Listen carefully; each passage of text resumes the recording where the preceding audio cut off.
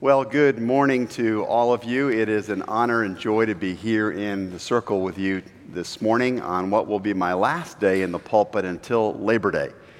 So I am going to try and finish strong, take a brief respite from preaching and prepare for a series that we are already scoping out on the life story of Elijah in the fall. And I'm very excited about this new series we're going to be doing from the book of Kings in the Old Testament. And you will be amazed by the many ways in which that story connects to the story of our lives today. So thank you so much for praying for me as I prepare over these coming weeks for that new series.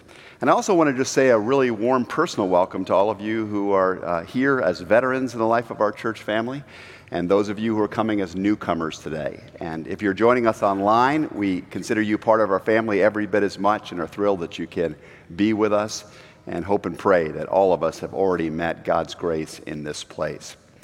I want to invite you to read with me this morning a passage of Scripture that comes to us from the 7th chapter of the Gospel according to St. Mark. And this is a tradition that we have observed from time to time. I'm going to invite you to stand for the reading of the Gospel. Would you do that with me today? It'll get some oxygen in our bodies and air in our lungs. And if you need to remain seated, please feel the freedom to do that. Mark chapter 7, let us hear the word of the Lord as it comes to us at verse 24. Jesus left that place, and that place was Jerusalem, and he went to the vicinity of Tyre, which was quite a journey. It involved traveling out to the coast, following the coast of the Mediterranean north, all the way to an area that we would now locate in southern Lebanon, about 25 miles south of modern-day Syria. And he entered a house and did not want anyone to know it. Yet he could not keep his presence secret.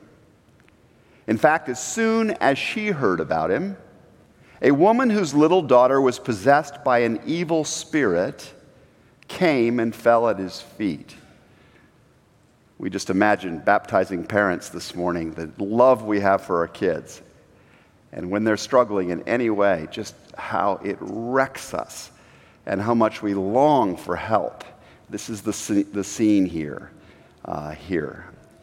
And the woman was a Greek, we're told, and born in Syrian Phoenicia, which would have been a little bit north of this location. She begged Jesus to drive the demon out of her daughter. And then Jesus said this, and this is what we're going to key in on today in the study. First, let the children eat all they want, he told her. For it is not right to take the children's bread and toss it to their dogs. Wow, a very arresting statement. Yes, Lord, she replied, but even the dogs under the table eat the children's crumbs. Then he told her, for such a reply, you may go, the demon has left your daughter. And she went home and found her child lying on the bed and the demon gone. This is the word of the Lord. Thanks be to God. You may be seated.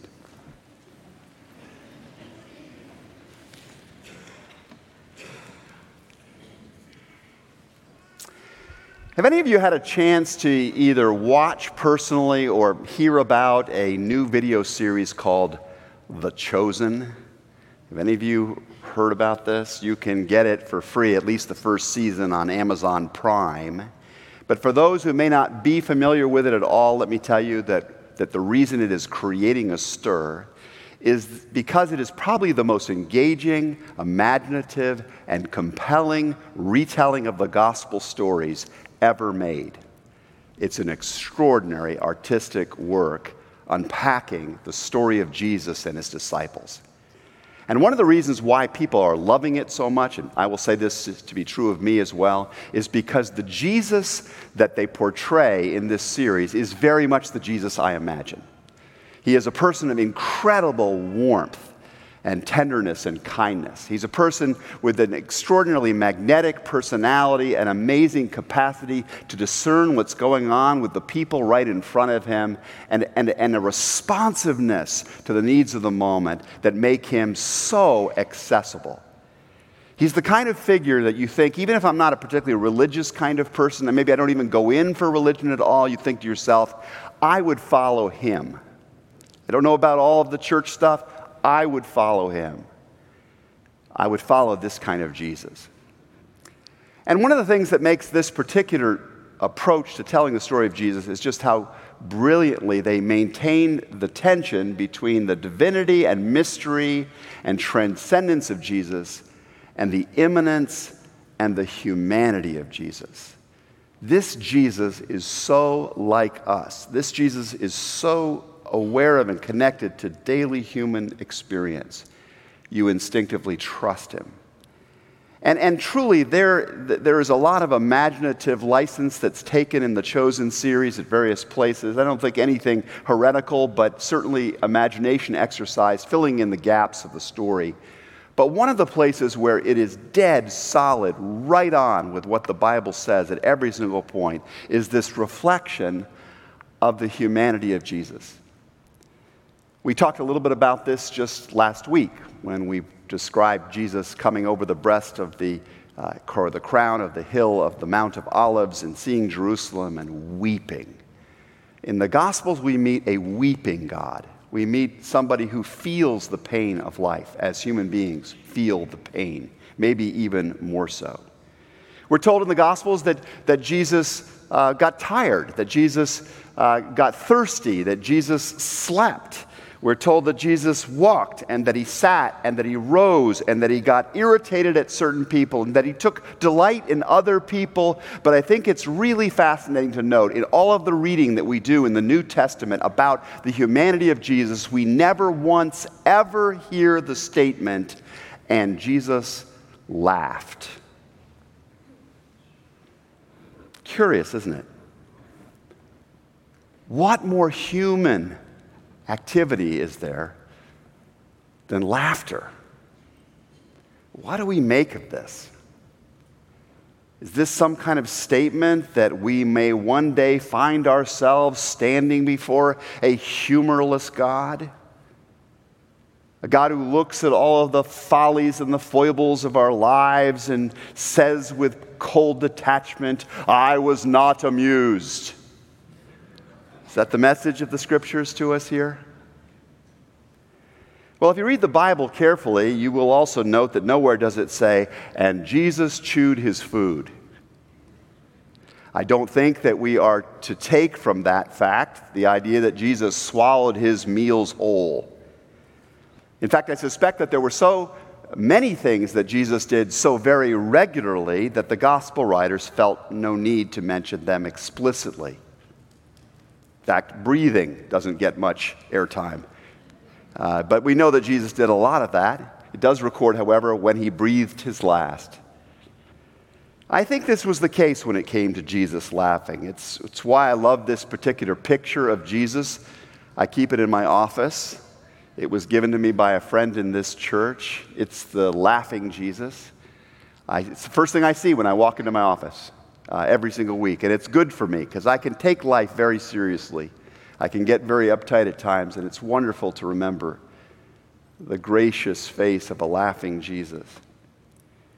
If that is true, however, why is it that we don't more often picture Jesus with his face lit up with a smile, with a chuckle, with the deep belly laugh emerging from the bottom of his being? Some of you probably do picture Jesus this way.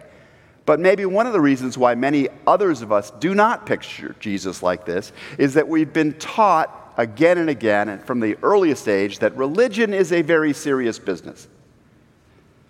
And of course, on one level, it truly is a very serious business. To be a follower of Jesus, to be someone who will one day come into the presence of the Almighty God, is to be in the company of one who is perfectly holy when we are not. Someone who is perfectly pure and powerful and good when we know that we are not. And the very thought of an encounter one day and all of its glory and power with that kind of God, given who I am and who you are, this ought to sober us up. This ought to give us pause. This ought to drive us to our knees into a place of humility. But many of us, I suppose have drawn the unnecessary conclusion that if religion is a serious business, it must therefore be a solemn one at all times as well. Maybe we grew up under adults who told us that children should be quiet in church. We should not be ourselves in church. I remember attending the Hillside Church in Armonk, New York growing up, and I don't know why it was. My parents would bring us, we'd go to Sunday school, we would sit in church together for the main worship service, and just as soon as the preacher got up, I was almost always infected with a fit of the giggles. And I'd start to crack up, and my sister would start to crack up, and then my brothers would go after that, and we were lost. My dad would have to bring us out of the building sometimes. And I grew up with this very strong sense that this was extremely inappropriate. If you went to a church where people rarely seemed to crack a smile in worship, you could also draw this conclusion that God is a very solemn, sober spirit as well. And so to think of Jesus as a humorous person could seem almost sacrilegious to some of us. We may view him as grave in speech and dour in expression, somebody who would have agreed with the philosopher Socrates when he said, "There must be restraint of unreasonable laughter and tears, and each of us must urge his fellows to consult decorum by utter concealment of all excessive joy and grief." There are churches that operate this way. You can't show too much joy. You can't show too much grief. But my question to you this morning is this the Jesus we meet in Scripture? The Jesus we meet in the pages of the Bible and the testimony of the apostles does not appear to be a person of tepid temperament. Why would a man whose ideal is moderation in all things, like Socrates suggested, why would he change 150 gallons of mere water into the finest wine that a wedding party might continue on? Why would he do that? If Jesus thought that faith was mainly about standing rigidly before the Lord, would he picture heaven as he did, as a heavenly banquet table? As a place where people came from east and west and north and south with joy to sit at the marriage supper of the Lamb? Would he have described heaven in those terms if religion and faith was really always a sober business? It strikes me as inconceivable that Jesus, whom the religious critics of his day complained was far too comfortable around mere children and just too easygoing around the sinners of the day, had no sense of humor.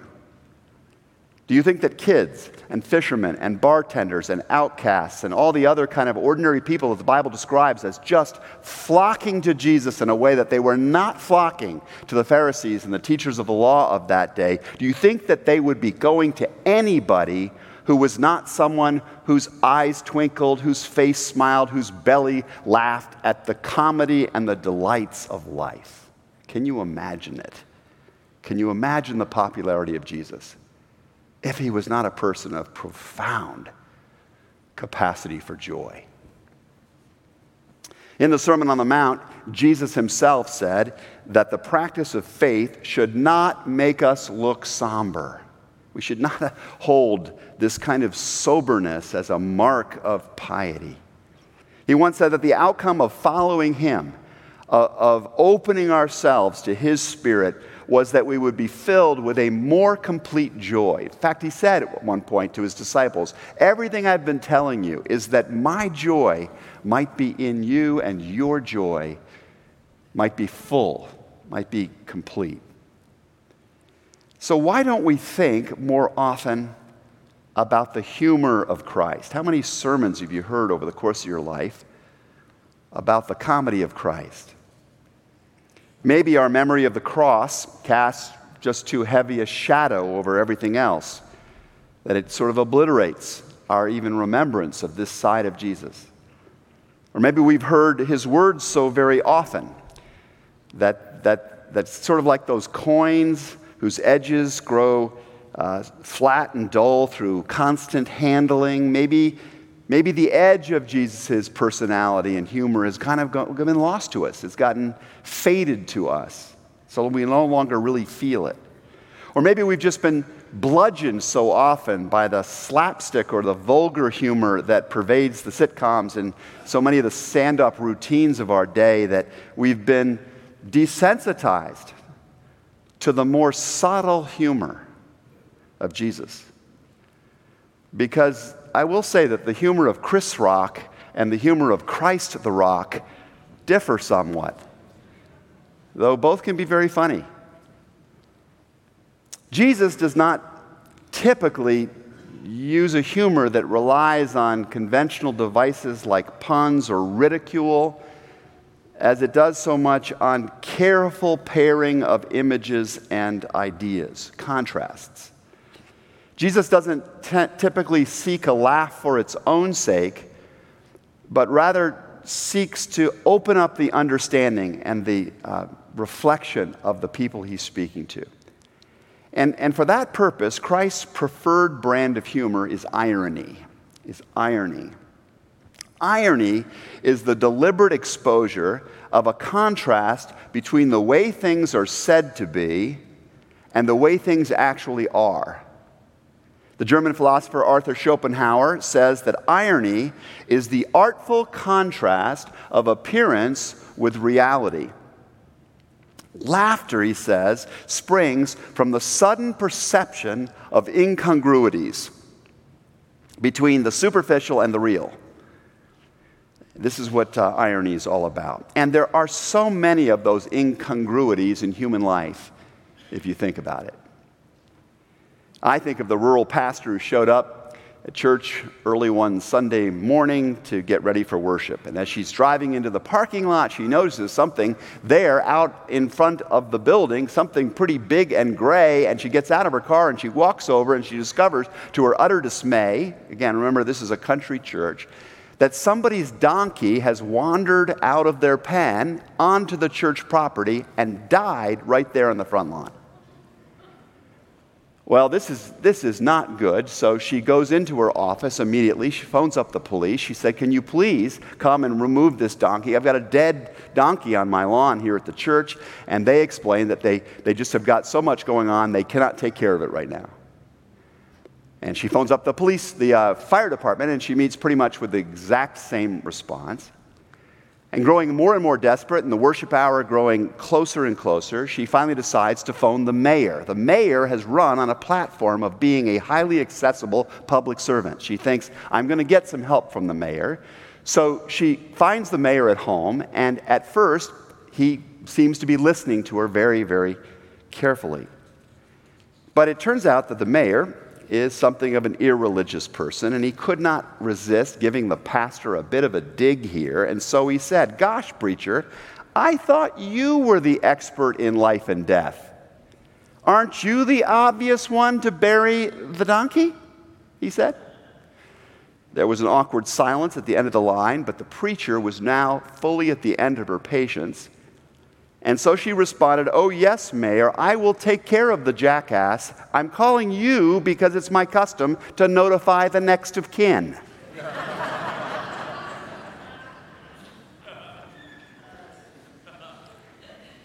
The humor of Christ is closer to that kind of humor. It's designed not so much to produce an external guffaw as it is to produce an inward gaze, to invite the hearer to look deeply at themselves for the contrast between what they are espousing and what they are really living. So like the story of the mayor and the jackass, Jesus' humor is usually aimed at exposing vanity, at exposing inconsistency, exposing self-deception. The man has run on a platform of being the helper, and when it comes right down to it, is not interested much in helping. So, for example, Jesus says to a judgmental crowd at one point, "Have you heard the one about the self-proclaimed moral ophthalmologist that was always trying to take the speck out of other people's eyes when it turned out he had a massive cataract in his own eyes?" You think he should have been doing surgery? Jesus implies. Or to the Samaritan woman that Jesus meets at the well, he says, "Go and get your husband." And she replies in apparent virtue, "Oh, I have no husband." But Jesus knows more. "Well," he says, what you said to me is technically true. You've had 5 husbands, and that man that you've been with since the party last week, I know he isn't your husband yet. And she is disarmed by his understanding of what's really going on in her life. And it becomes the turning point for her. And she opens her heart to God at a level she never has before. And that woman leads her entire village to Jesus. Or Jesus says to Peter, whose shifting and undependable ways are well known to Jesus, Christ playfully gives him the name Rocky. The contrast, the irony of that. To call that shifting sand blowhard of a guy, Peter, Rocky? But it's the humor of that becomes the incentive and draws Peter in the direction of becoming, in time, the rock of the early church. To the Pharisees, who were trying to impress other people by their commitment to prayer and fasting, by covering their faces with ashes and going about with dismal expressions, Jesus says, "Congratulations, you've gotten exactly what you prayed for. Everybody can tell that you're willing to be miserable for God." And you can imagine the common people laughing. Yeah, gosh, they make it look so hard. They make it, following God, look so miserable. Time and time again, we see these kinds of patterns, this twist of sarcasm or satire, as Jesus exposes the reality beneath people's appearances and proclamations. Novelist George Meredith described Christ's style in this way, and I love the eloquence of this statement. He said, "Whenever men and women wax out of proportion, overblown, affected, or pretentious, whenever they are self-deceived or hoodwinked, given to run riot in idolatries, congregating in absurdities, planning short-sightedly, plotting dementedly," it sounds like a session of Congress, doesn't it? Or maybe some of the social gatherings I've been part of over the years, my apologies. But whenever they are in variance with their professions, and are violating the unwritten but perceptible laws that bind us in consideration for one another, whenever they offend sound reason or fair justice, are false in humility, or mined with conceit, whenever this happens, the Spirit overhead will humanely malign them and cast an oblique light upon them, followed by veils of silvery laughter. The laughter of God. The challenging, creative, ultimately potentially transforming laughter of God. There's something very vital about the difference between Christ's brand of humor and that which often passes for humor in the society we live in today. Christ's humor was never aimed at hurting people, or at least not for more than a moment. It was profoundly aimed at trying to heal people. It was not about vaunting himself over other people. It was about lifting other people up, sometimes the hard way, where they'd been stuck in a position that was rigid. When he lifted them up using humor, it sometimes hurt. It strained them, but it was aimed at elevating them to their appropriate height in life. Sometimes to do his soul surgery on people, Jesus had to let them endure a bit of pain And how many times in your life I can speak of moments in my life when pain was what I needed to start waking up, to start thinking afresh, to start settling into a clearer vision of myself and of the circumstances. I think of one particular afternoon in San Diego many, many years ago. It was a Friday. I was preparing to come to church for the worship service on Sunday at the church I pastored there. And I stopped into a salon to get my hair cut. It was a place I'd never gone to before. And the stylist observed there that she noticed that I had some gray hairs coming in. I had noticed that I had some gray hairs coming in. And I was feeling very self-conscious about that and really struggling with the fact that I was only in my early 30s and I was already starting to get gray. And she said to me, "Have you ever thought of having your hair highlighted?" And I said, "Well, can't say as I have." That was a total lie. I'd thought a lot about it. I was beginning to think I have a problem here. I got to figure out a solution. My dad's 87 and still has dark hair. I was really struggling with this. Well, she said, if we just put in a few highlights, it'll cover the gray hair right up. It'll look like you've just been out in the San Diego sun. Would it show really much? Oh, no, she said. You'll just look a little bit younger. You'll just look a little bit younger. So about an hour or so later, I walked out of that salon with my hair glowing in the dark. I mean, my head pulsed. It was something else. And the pain of facing my congregation on Sunday was nothing, actually, compared to the pain of going the next weekend to a family wedding where I would have to face my brothers. The agony of facing their ribbing was just really exquisite. But, I tell you the story because this was a healing kind of pain for me. This was a healing kind of pain.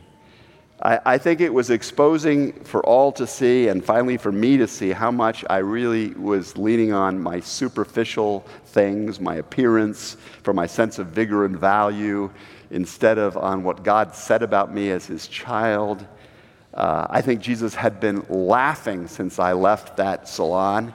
And I'm sure has laughed many times since. He's not done exposing my vanity and the areas of growth in my life. Elton Trueblood, who was for a number of years the chaplain at Harvard University and then at Stanford University, once observed this. He said, "Laughter isn't cruelly humiliating, provided that we are all humiliated together." The best kind of comedy, isn't it, is the kind where you're in a room with people and he pokes fun at folks and everybody squirms for a moment but laughs because they realize we're kind of all in this together. All of us deal with this in some way. And there's some kind of beauty and goodness that comes from being in a community that can be vulnerable about what still needs fixing in our lives. I often say that the church is never meant to be a museum for saints. It's a hospital for sinners. It's meant to be a community of people who are on the way together and who find the courage and the strength to keep going on the way, in part because they're alongside of others who are not so different from them. So many times people will tell me the truth about their life in a private counseling session, and I can see the pain of the humiliation and the vulnerability on their faces. They're telling me their story. And then I say to them, and I never give them detail, I promise you, but I will often say, if you only knew all the other stories of the people sitting alongside you on a Sunday morning, you would not feel so unsafe. You would not feel so alone. We're all in this together. So here's a question for you. What in your life right now might bring out the laughter of Jesus? What is he seeing as the incongruity between what you're professing, what you're offering as appearance, and what's really going on with you? What's the folly he sees in our lives, the incongruity that he sees in our lives? And what would he want us to do with that? How would he want us to turn to him and let him transform that. The Bible says, and I think it was the prophet Samuel who made the observation, that people look at the outward appearance, but God looks at the heart. And the laughter that he inflicts upon us, often as his Spirit uses other people to poke holes in the hypocrisy or the pride or the vanity or the surface of our life, this kind of humor is painful, but if we let it, it will change us. It will awaken us. It will help us to move towards greater integrity like few tools in life can. There are various kinds of laughter, I think. There's the kind that sees the way things are, but there's also the kind that sees the way things can be. And in that connection, I just want to return to that story with which we began today from Mark's Gospel, chapter 7. In this particular story, as you may recall, Jesus has gone into a home in Tyre, up in Lebanon. He is sitting at a table, and a woman has come into the house. She's just sort of broken social convention and entered into the house and has fallen now at his feet beneath the table. You can imagine the scene here. Everybody's sitting at the table, and there's this woman on the ground at his feet, very upset. And others are kind of looking at her as wondering what is going on here. The woman is wanting Jesus to heal her daughter. She's in a place of desperation.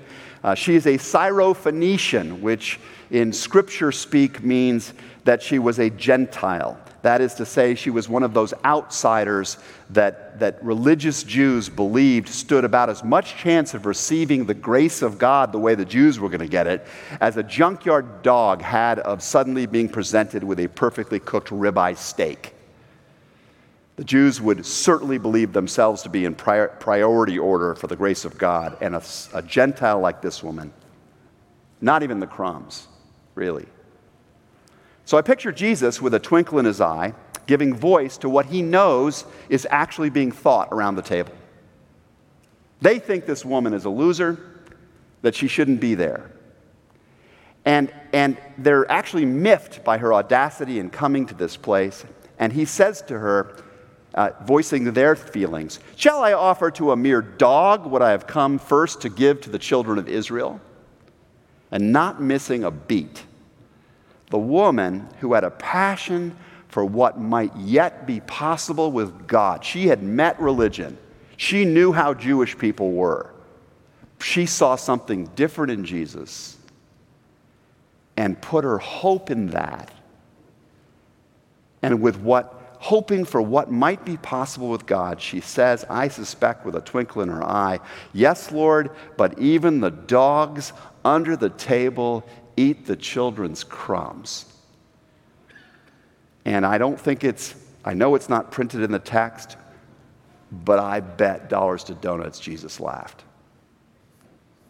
I bet he laughed. And then he said, "For such a reply, you may go. The demon has left your daughter." So I have this vision that I want to share with you as we go today. And in the vision that I have, you and I are on our knees like that needy woman at a table. Only this is a big table. This is the ultimate table. This is the table of the living God at the end of time. And we're there on the ground, and the legs of that table stretch up so high in a spiritual sense, we can't even see the top of it. We hear the clamor of the great party that's going on up there somewhere, but we're way down at the ground. We're in the dust and the dirt. We're just sensing the radiant glow of the one who occupies the head seat at that banquet table. And as we're down there on the ground, we see these huge jackboots walking by us. And they are the jackboots of our accuser. They are the jackboots of the one that the Bible calls the enemy. And he begins to point us out to the host and to those at the table, and he begins to call out our failures.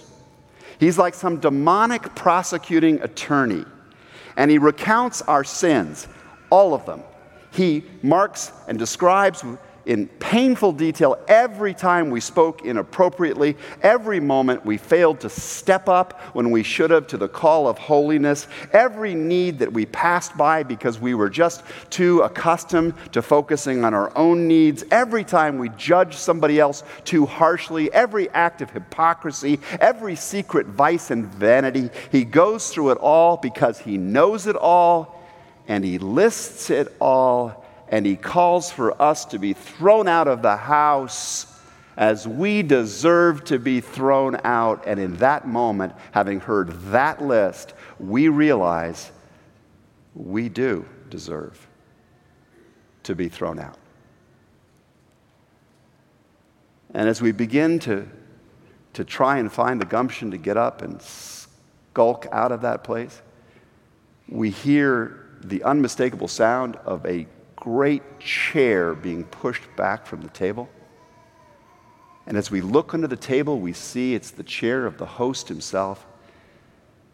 And he comes around towards us to our side of the table, and he reaches out his hand towards the table, and we instinctively cower now, fearing the retribution, the judgment we know should be ours. And with his nail-pierced hands, he begins to scoop mounds and mounds of mouth-watering grace off the table and to you and me till we can't even contain, we can't even consume all of the grace.